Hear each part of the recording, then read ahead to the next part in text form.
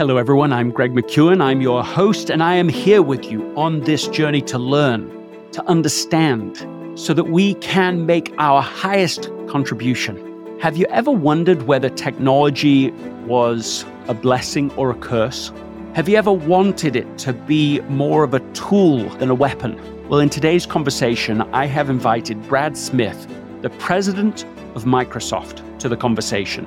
He is, among other things, the author of a book called Tools and Weapons, in which he articulates how technology can be terrific and useful or useless and worse. By the end of this episode, you'll be able to take on a position with AI and also other technologies to make sure that you are the master and not them. Let's get to it.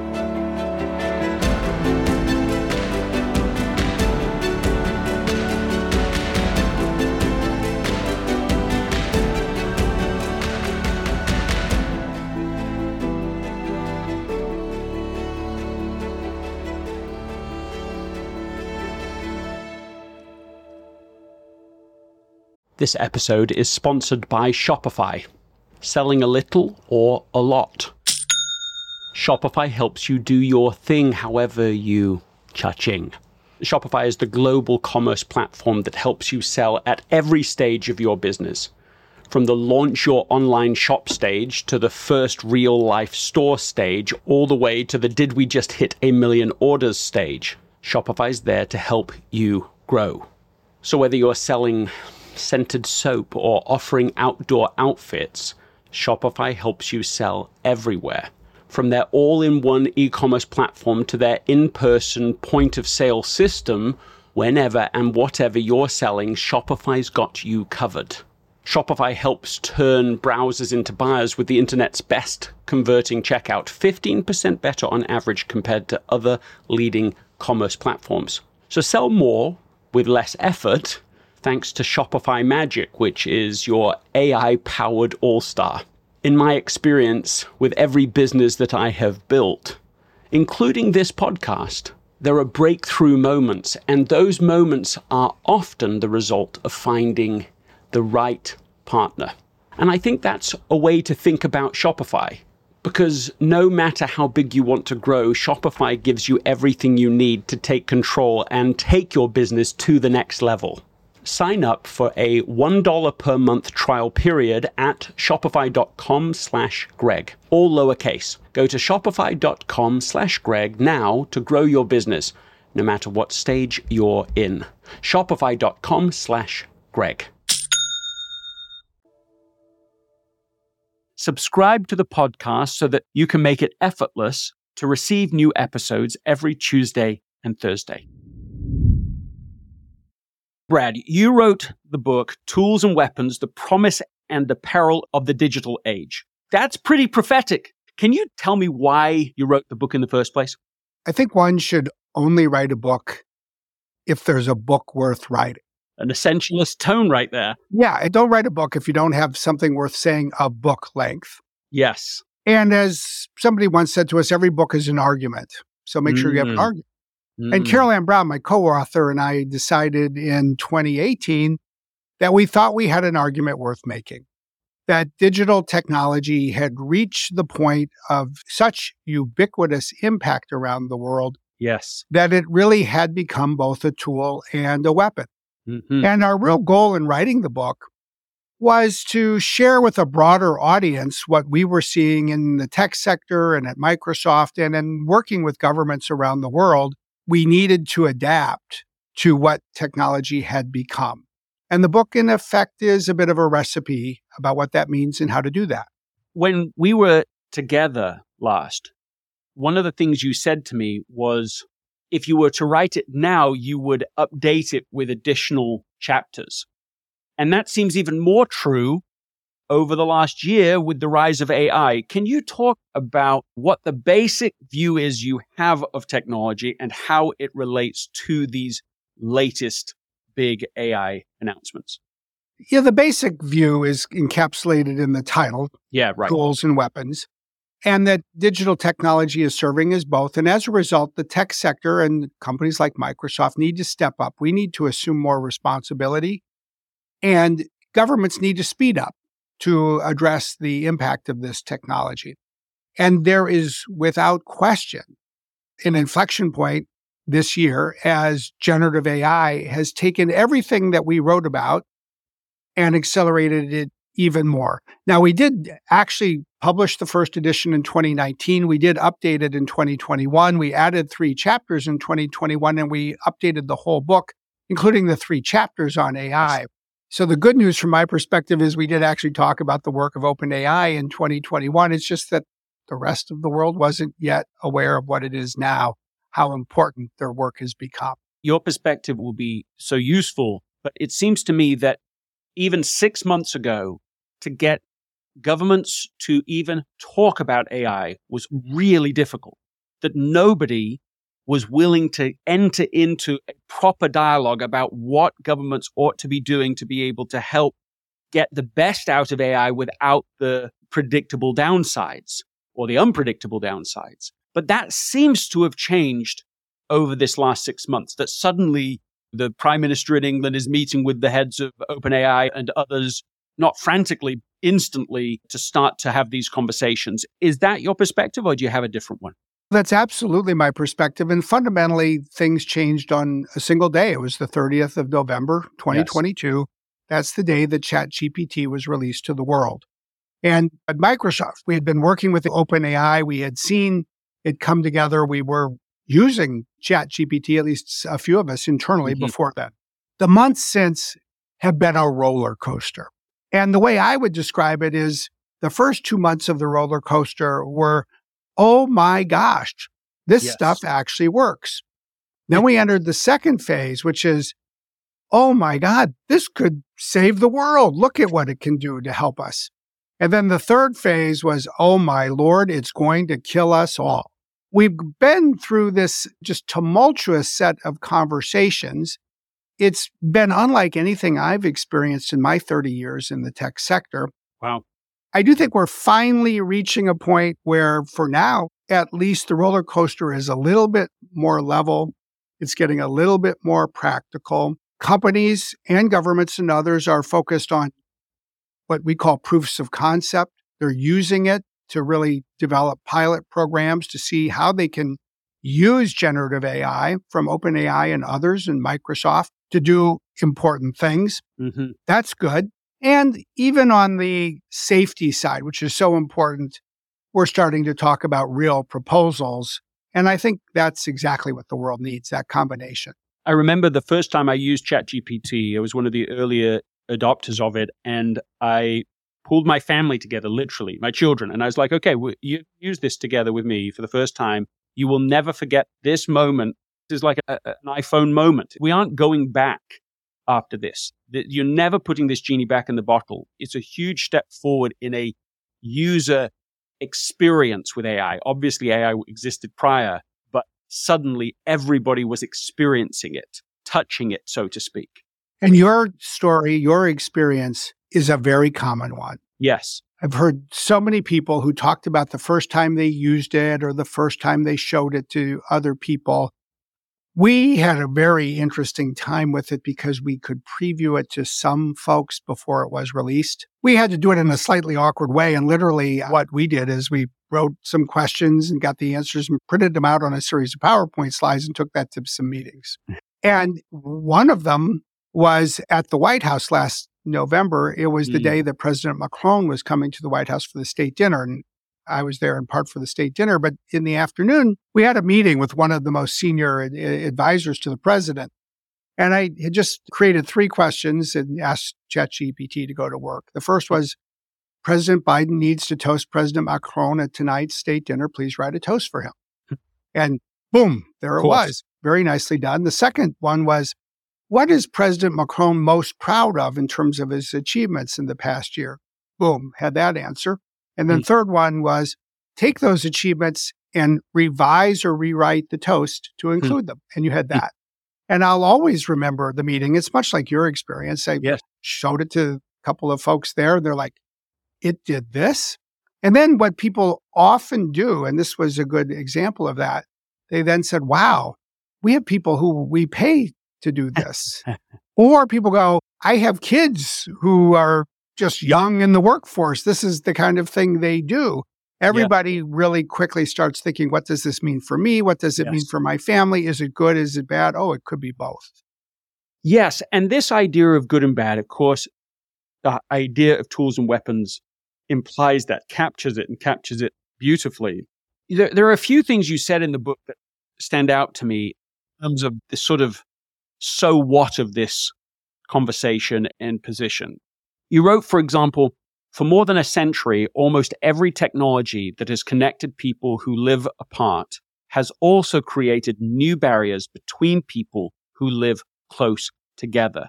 Can you just expand on that? Maybe an example that comes to mind in your world? I think there's two examples that really illustrate this so well. The first is the automobile, the car.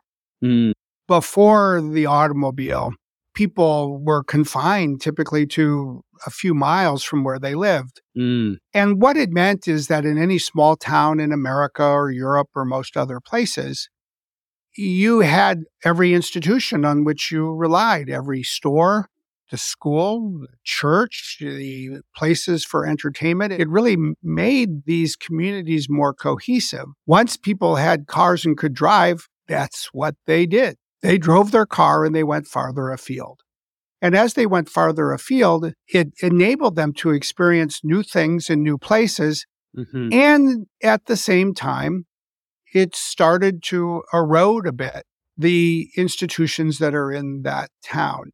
And indeed, you go to a small town today and you don't see everything that was there 100 or 110 years ago. And then to bring it home, there is the experience of, say, the last decade.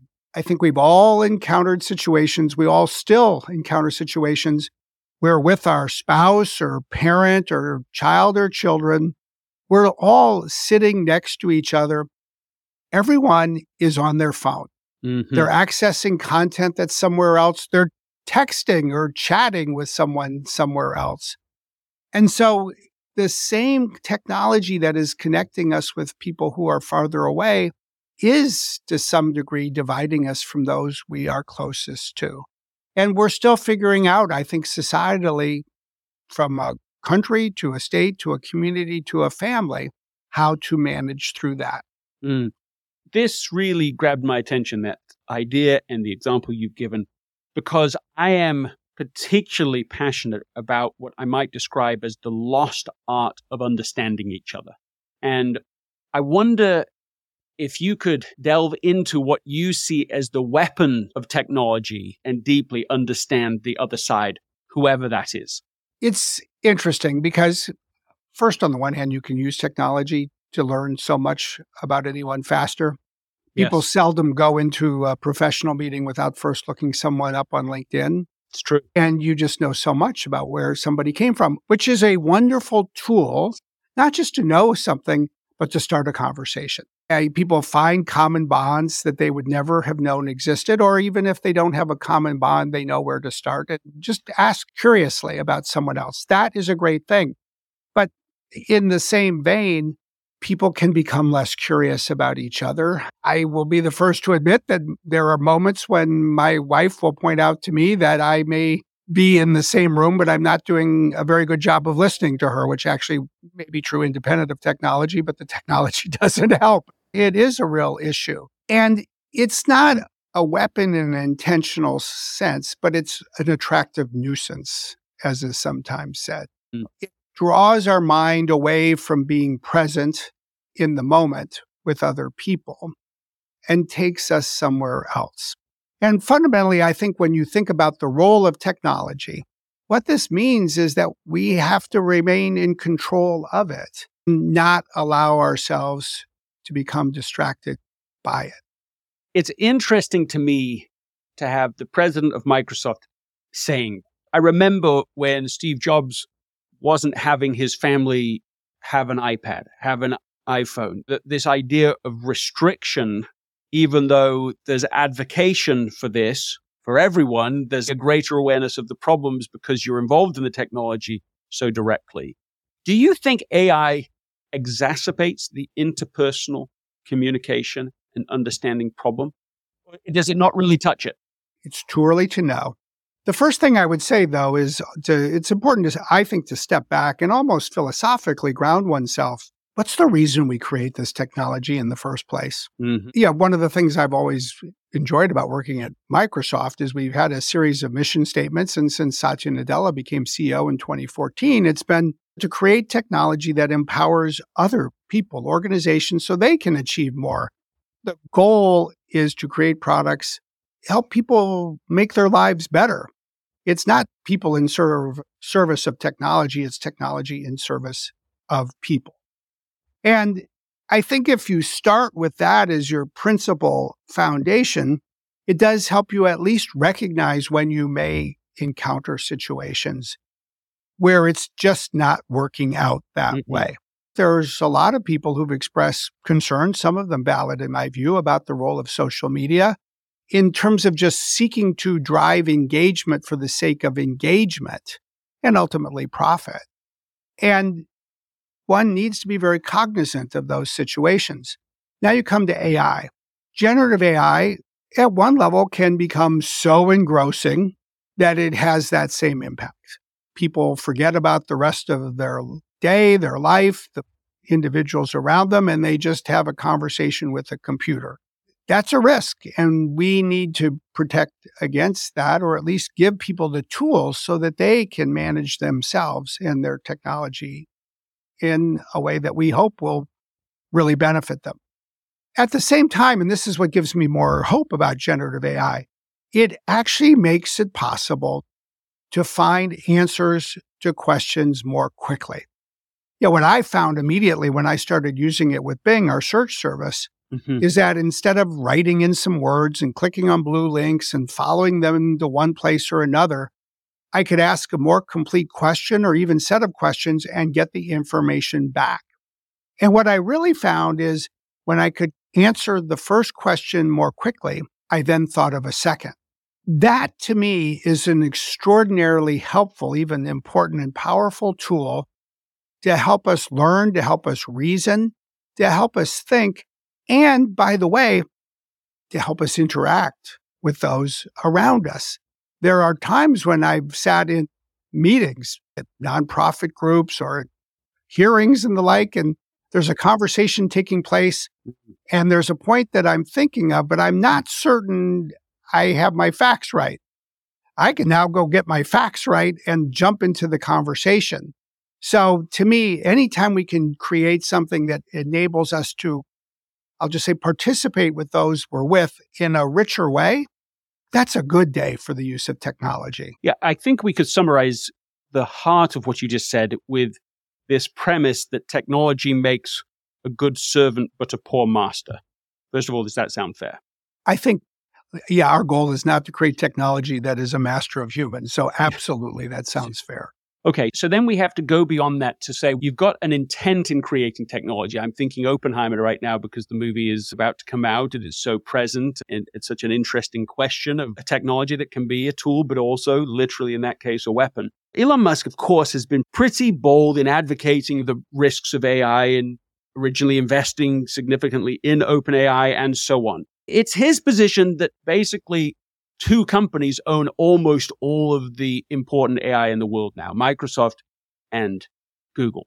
Is this a fair surface level summary of where we are, or do you see it very differently? I actually see it very differently. First of all, Microsoft doesn't even have a controlling interest in OpenAI. So what is the relationship with AI? Microsoft has a non-controlling minority interest in a for-profit company that is wholly owned by a nonprofit. And we have no board seats or board observers or anything like that. We basically have a critical relationship where we invest and use the capital we are investing to create the infrastructure, the data infrastructure, the supercomputing infrastructure that OpenAI can use to build or train its new models and then help deploy those models around the world. And then OpenAI and Microsoft can both bring this new technology to the market in our services and for our customers. But, step back from that. Google is important. Microsoft, OpenAI are important. So are others. A company called Anthropic. Who had heard of Anthropic a year ago? They've come out of nowhere, and they're regarded as having equally capable models to, say, these others. We're seeing Meta develop open source models.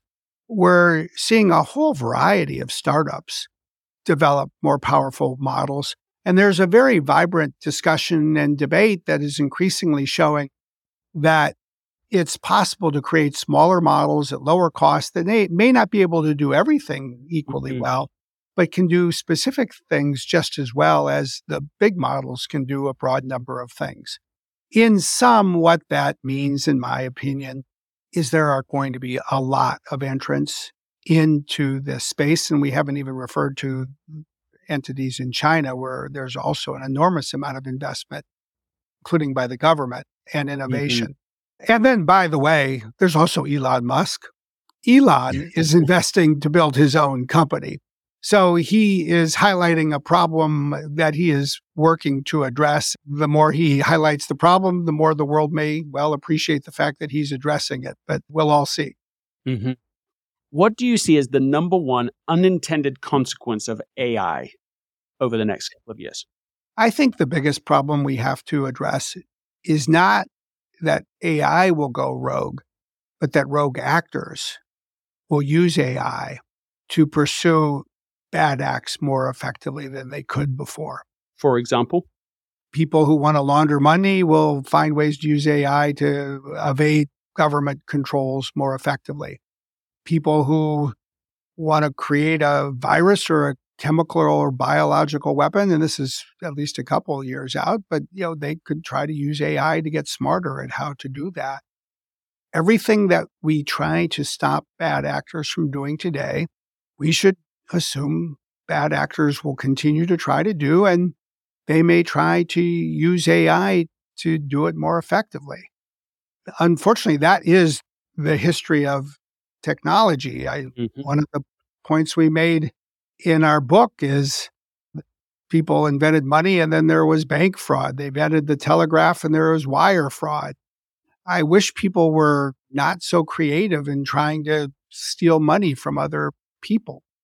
Now, what that means then is we need to make sure that the laws evolve so that people are not able to use this technology lawfully for that purpose. I think that's a relatively straightforward proposition because most existing laws will probably catch this conduct. But what we really then need to do is ensure that as a tech company, we know who our customers are and we have the kinds of controls in place so that people will, at least at a minimum, find it very, very difficult to use our services to do those kinds of things. And second, we need to use AI to defend against the use of AI by bad actors who are pursuing bad acts.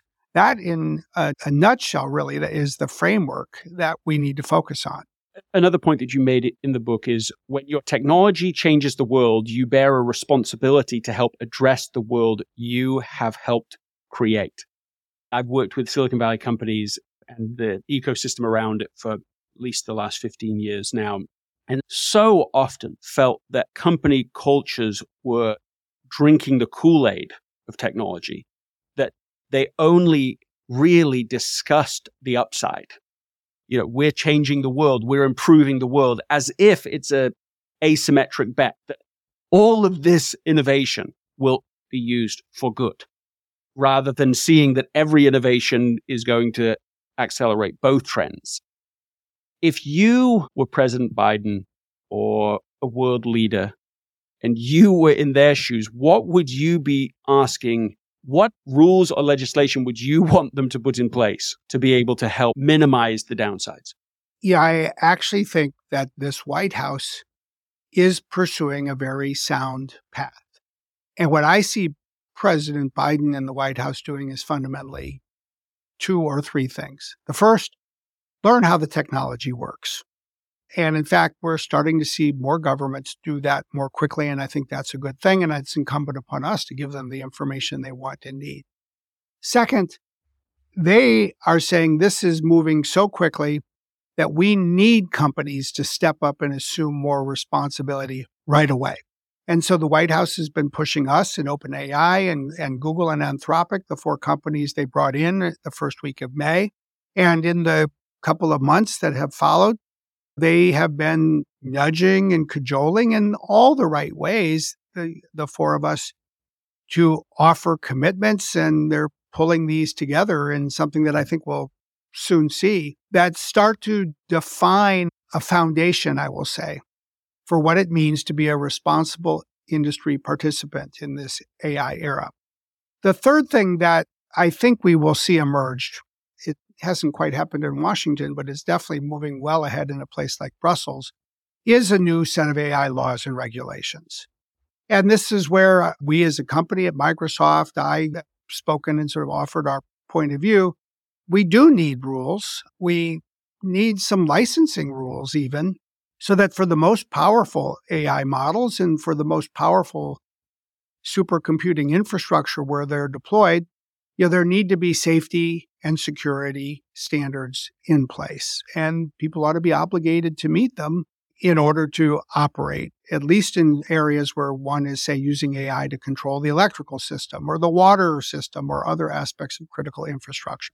So I think that formula is coming together. It is coming together not just unusually, but extraordinarily quickly. After nothing. Yes. Yeah, literally. In Brussels, they had a head start because they've been working on what's called the AI Act, but Washington they had a standing start, and this has all been unfolding in a short number of months. That is not what one typically sees. The other good news in a place like Washington, this is so far at least, thank goodness, it hasn't been polarized. It is still being pursued in a bipartisan way. That is something I think we need to continue to push on and sustain. And it also argues, frankly, for going more quickly when the political unity is there to do so.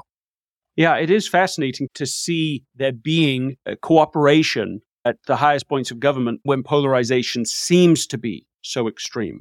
It seems almost a rare example of people just getting together and trying to figure out what to do next. Do you have a comment about this most recent U.S. judge that has blocked the White House officials from making various contacts with social media companies? Has that affected Microsoft in some way?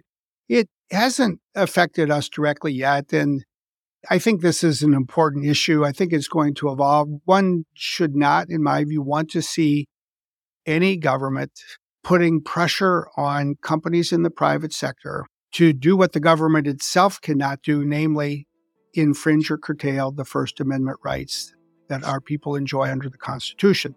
At the same time, and I think this is being recognized and reflected, I think one of the real threats we face as a nation are efforts from, say, the Russian government, for example, to engage in what we call cyber influence operations, to knowingly sow dissent and mistruths and encourage mistrust among us as Americans.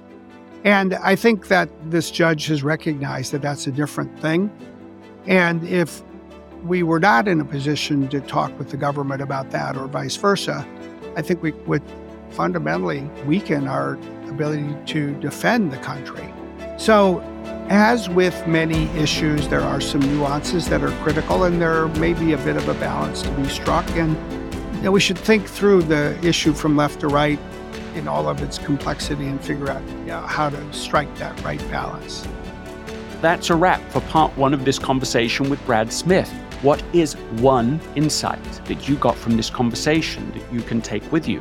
What is one thing you can do differently immediately as a result of hearing this conversation? Who can you share this with so that you can continue the conversation after the podcast is over? Thank you for listening, and I will see you next time.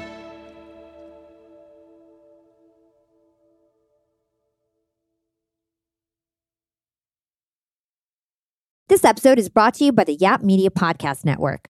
I'm Hala Taha, CEO of the award-winning digital media empire, Yap Media, and host of Yap Young and Profiting Podcast, a #1 entrepreneurship and self-improvement podcast where you can listen, learn, and profit. On Young and Profiting Podcast, I interview the brightest minds in the world, and I turn their wisdom into actionable advice that you can use in your daily life. Each week, we dive into a new topic like the art of side hustles, how to level up your influence and persuasion, and goal setting. I interview A-list guests on Young and Profiting. I've got the best guests, like the world's #1 negotiation expert, Chris Voss, Shark, Damon John, serial entrepreneurs Alex and Layla Hermosi, and even movie stars like Matthew McConaughey. There's absolutely no fluff on my podcast, and that's on purpose. Every episode is jam-packed with advice that's going to push your life forward. I do my research, I get straight to the point, and I take things really seriously, which is why I'm known as the podcast princess and how I became one of the top podcasters in the world in less than 5 years. Young and Profiting Podcast is for all ages. Don't let the name fool you. It's an advanced show. As long as you want to learn and level up, you will be forever young. So join Podcast Royalty and subscribe to Young and Profiting Podcast, or YAP, like it's often called by my YAP fam, on Apple, Spotify, CastBox, or wherever you listen to your podcasts.